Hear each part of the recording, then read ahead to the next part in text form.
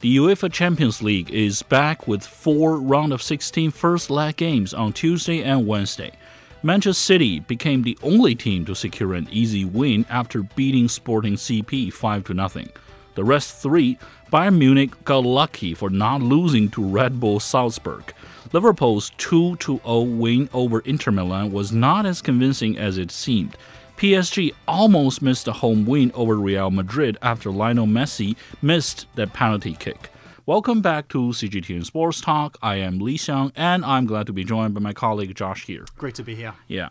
So I feel bad for Sporting CP, but let's get it done real quick because there's really not nothing to talk about. It's just there's no resistance at all. Right, exactly. I'll be honest, when these games were on, I watched 3. This is the one I didn't because I was watching the Real Madrid game and they were doing the live scores throughout. And when you see 1-0, 16th minute, 17th minute, then the 2-0, 3-0, and it gets to 5, it's one of those things where, on one hand, it's understandable based on the size of the clubs because Manchester City is the biggest in the world. Definitely. Sporting CP is not. But at the same time, you do have to wonder if this is right for the competition because, the rest of the games, they were fairly equal, fairly tense, so perhaps this is just an outlier. Mm-hmm. But having the champions of Portugal be so easily manhandled. I didn't watch the game, but I watched the highlights, and there was nothing coming the other way. No. This was one-way traffic for 90 minutes. Yeah. And it's a sign that, yes, Manchester City are great, but if the champions of Liga NOS are falling apart like this... Maybe they should change a new champion. Well, yeah, right. That's all for that. And then Liverpool and Inter Milan. Honestly, I used to be a huge fan of Inter. I'm still supporting them, but I never thought they could, win over Liverpool. But the process was kind of interesting because although they allowed 2 goals without getting one, the competition was actually pretty tight. Right. It's one of those things where, like you say, on paper, you read 2-0 loss. That's quite a lot. But in terms of chances, I believe at the end it was 2 shots on target, 2 goals for Liverpool. What will be forgotten is Hakan Çalhanoğlu had that shot that bounced off the inside of the bar. Even Perisic had that shot that went right over the top. Edin Dzeko had that goal that was just offside. Exactly. So throughout the game, they were challenging. It's the one weakness that Inter have had all season. They're so bad at defending in the box. The first goal that went in, the Firmino goal, was from a corner, which that's fine. It's a set piece. It's a kind of bit of a specialist thing. The Salah goal, it wasn't a set piece, but you could see by the way Inter were defending that they were just clogging up the box with nothing really to do. And Salah is he's such on form at this point in time. He is so good at just finding those shots that as soon as the ball landed at his feet, he just knew where to put it. Yeah. And you had guys like De Vrij and Skriniar, just kind of standing completely still, as if their bodies being in the way would be enough when it's really not. No. So it's one thing to see what the weakness is for Milan and see how it was exploited eventually at the end of the game. I want to say those goals didn't arrive till beyond the 70th, 75th minute. Going the other way, I understand Liverpool's whole thing is control chaos, but I do wonder if they're up against a team that's a little bit faster, a little bit more clinical. Let's say PSG, for example, not the best side, but they have the fastest guy in Mbappe. Yeah.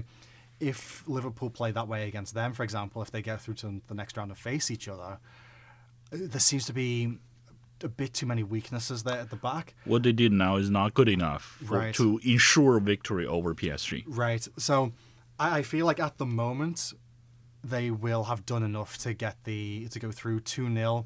I don't think when they get to Anfield, Anfield's a kind of magical place. They always talk about it. I can't see Inter doing anything that will upset things, but I do worry about later stages in the tournament. That's true. I think this game also said a lot about the difference or the gap between Serie A. Don't get me wrong, it's still one of the top 5 major leagues, but Premier League is always there, either number 1 or number 2. There is a reason why the top scorers in that league are guys like Edin Dzeko, are guys like Olivier Giroud, who actually retired from Premier League. Zlatan is still there. Yeah. It's definitely a less physical league, and you can see that when they're playing against the Premier League sides, that's the thing that they really struggle to deal with. Yeah, and the thing is, because you mentioned that Inter Milan has been doing so bad about protecting their box. As an Italian club, I know they have a lot of international players, but this is your basis of the game. This is the style of the League of the Nation. Well, the thing that's very interesting is in Serie A, they're the current league leaders, and and you look at the scores. I mean, not the scores, the goals for, goals against. Yeah. I believe they're either 1 or 2 behind Napoli for least goals conceded. However, you look at how those goals were conceded, it's all set pieces, or most of them are. So they know. That's the thing which frustrates me the most, in the sense of, okay, if you're not used to playing a physical league, that's something that when you have to face someone like Liverpool, it's hard to deal with. But when you know what your weakness is, and you're shipping those goals... You didn't do anything. Yeah, and you're shipping those goals regularly, you have to get that in line, because that's going to be their Achilles heel, not just in the Champions League, but, in Serie A as well. That's true. And that's why they're not leading at a very safe lead. Yeah. Right. Yeah, and that's the not so convincing, but still a good win for Liverpool. Absolutely. For Bayern Munich, which we both support, yes, it's a very ugly game. I mean, if it weren't for that header assist of Müller and that goal for Coman, we could have lost. Yeah, and right to in the 90th Salzburg minute as well. But that's not acceptable. This is one of those games where, there was that loss last week against Bochum. Oh, yeah. And it's really a sign that Nagelsmann, he's not... Because the thing is with Bayern is when they lose games, it's often their own weaknesses that have come through. And you could see in this that basically Bochum set the template and RB Salzburg followed it, because they have this 3 at the back system with Lucas Hernandez, Nicolas Sula and Benjamin Pavard. Yeah. And they play so high up the pitch, particularly with Hernandez and Pavard as basically full wing backs, that you're relying on one guy, which is Nicolas Sula. And Sula he's big, he's strong, but he's not fast. No. So they just knew that they had basically, if they could get the ball to the halfway line, bit of pace, a bit of effort, you will be in plenty of free space. The amount of times where Bayern were pressing high, then immediately had to switch back, and you could see everyone just sprinting, bodies getting back. You can really see there's a weakness there, which Salzburg exploited. And, Adamu's goal... It was entirely because he had the space to run into and just catch it on the half volley. And then going forward, they have this system, the 3-4-1-2, which is absolutely fine when you're playing it in the Hansi Flick style of it's constant pressure, constant press. But we're in this position now where you kind of look at that midfield, and it's like Kingsley Coman, Leroy Sané, Serge Gnabry. It's a lot of wingers just kind of floating around the middle. And if they can't get the servers up to Lewandowski or Müller, nothing's really going on. The whole thing is unconnected. Yeah, right? So it's one of those situations where, absolutely fair play to Salzburg. They took their shot, and reasonably they probably should have won the game. But you do look at this Bayern side, and you can see exactly where the flaws are. Yeah. I don't know what they're going to do, because Sula's leaving at the end of the season. They don't have Alaba anymore. No. They don't have Boateng anymore. So their whole game plan, which has carried over from basically the Jupp Heynckes days, if not earlier, of you start at the back and you press forward. Yeah. They don't have anyone to do that. No. So I'm kind of worried. I'm sure they'll get through this when they get to the next round. I believe the next round's at home in the Allianz Arena. There should be no problem. There's always a Bayern wobble. There's always this part in the season, be it Champions League, Bundesliga, Pokal, whatever, where they're kind of so used to winning that when they get pressured, they don't know how to deal with it, and you give them 2 or 3 games, they get back into it. If they can get that fixed by the quarterfinals, then that's fine. But if they still play like this with 3 at the back, way too high, relying on Nicolas Sula as the last line of defense, particularly now Ulreich is there because Neuer is out. How long is he out, do you know for? Not sure. Because I know he described it as basically being he isn't injured yet, but if he didn't get this surgery, he would be. So it's kind of a voluntary leave. So I'm sure I read, let's say maybe 4 to 6 weeks. Wow. So I think the expectation is they expect him to be back for the quarterfinals, and they should make it, but they've left it way too close with this. That's true. And this kind of reminded me of what happened to Bayern, say, 14 years ago, maybe around 2008 and 9.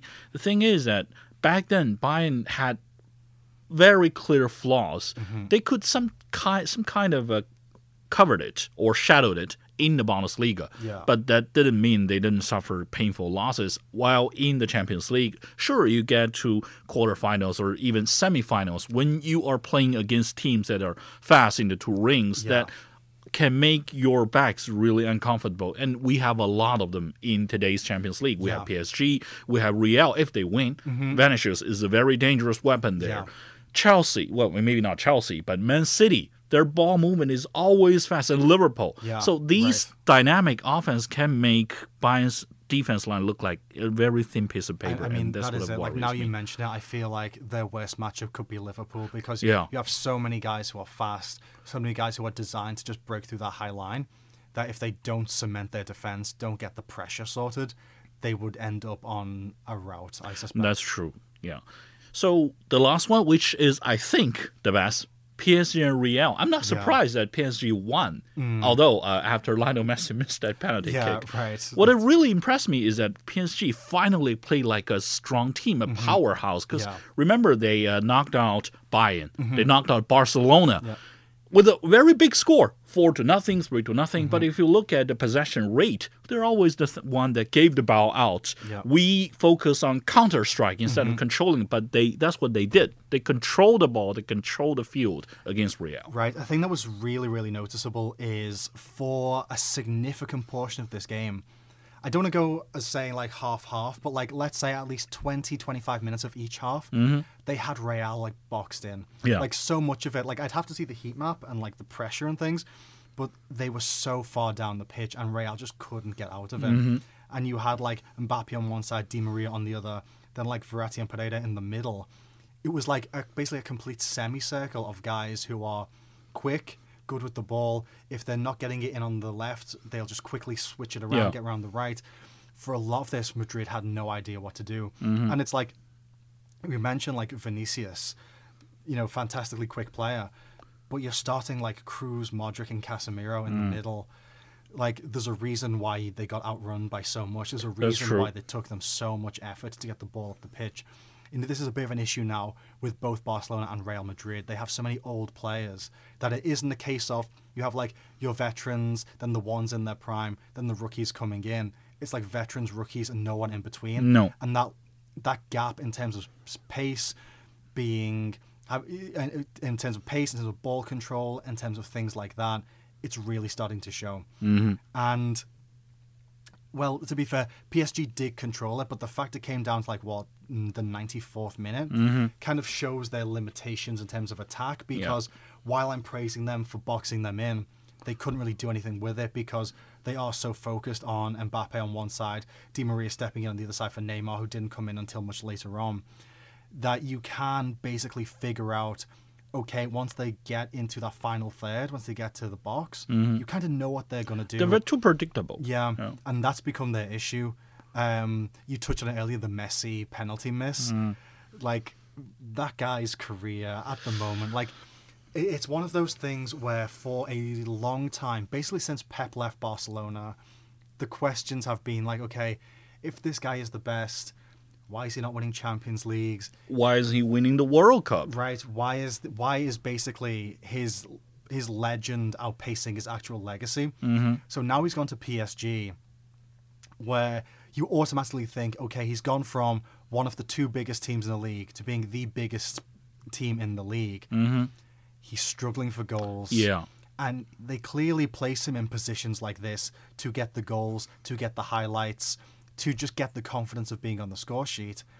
And he's fumbling at every turn. The save by Thibaut Courtois, very simple. Yeah. Like, it wasn't a very convincing penalty at all. Was there a 2-year contract Messi signed? Yeah. I would be amazed based on this now. They are more of a brand than a club. I've been saying that all along. The Messi brand will have made them a lot of money this season, but if they don't win the Champions League, if he continues in this form, are you going to want a Messi PSG jersey? I really don't think so.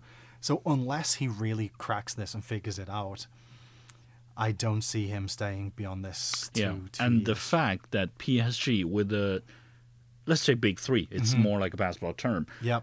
of Messi, Neymar, and Mbappe, who is leaving maybe, have problems scoring. That says something definitely went wrong in at least one of them. Now I'm going to say all of them. Yeah. One is leaving, one is Messi, the other is always injured. So, yeah. You know, just to quickly change topics, we touched on this after we recorded the last podcast when I was reading ESPN and they had an article on Neymar turning 30.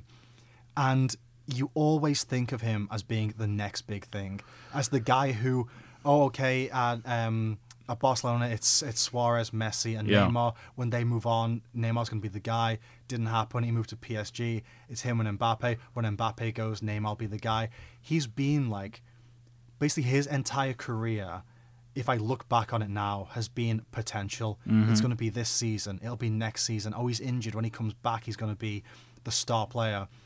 Partly, I blame the fact that the longevity of both Messi and Ronaldo has kept him on the second level. Yeah. But he could have easily usurped them had he played to his potential. And that's true. I really do think we're going to look back on his time with a lot of regrets. And this performance, yes, he did come on late. Still didn't do anything. No. Yeah. If Mbappe does go and they're going to be reliant on him, it's not going to be pretty. Especially if he's still got to play alongside Messi. If he's still relying on basically just being fast. Because, to be fair, he does still have a lot of pace for a 30-year-old player. But you know what he's going to do. He's going to just run a straight line when he gets the ball. So far, I didn't see him catching all his talents and far away from meeting people's expectations on him. Yeah. So, like I said, I have a real strong feeling that unless there's a big turnaround and a quick turnaround too, he's going to be looked back on as like one of the biggest busts in football history. Yeah. So last question. So far of all the 4 games based on the results, did any team show any potential to be the final champions of the league? So I think that basically Manchester City, even though, yes, they're the biggest team, Sporting are the smallest, the confidence they played, the just unshakability, the constant aggression they showed, I think this is almost a marker for what they're gonna be, and I highly suspect it's going to be another final with them. And I don't know who'll be on the other side. I'll be able to give you a better reading after next week's game, so we'll get the other side of the 16. Yeah. But I really do think that in terms of just like completeness on the pitch, it's going to be City versus someone in the final. That's true. I agree. I think that's all for today. Thank you for listening. Hopefully we'll be hearing from you guys very soon next week. Yep. See ya. Speak to you then.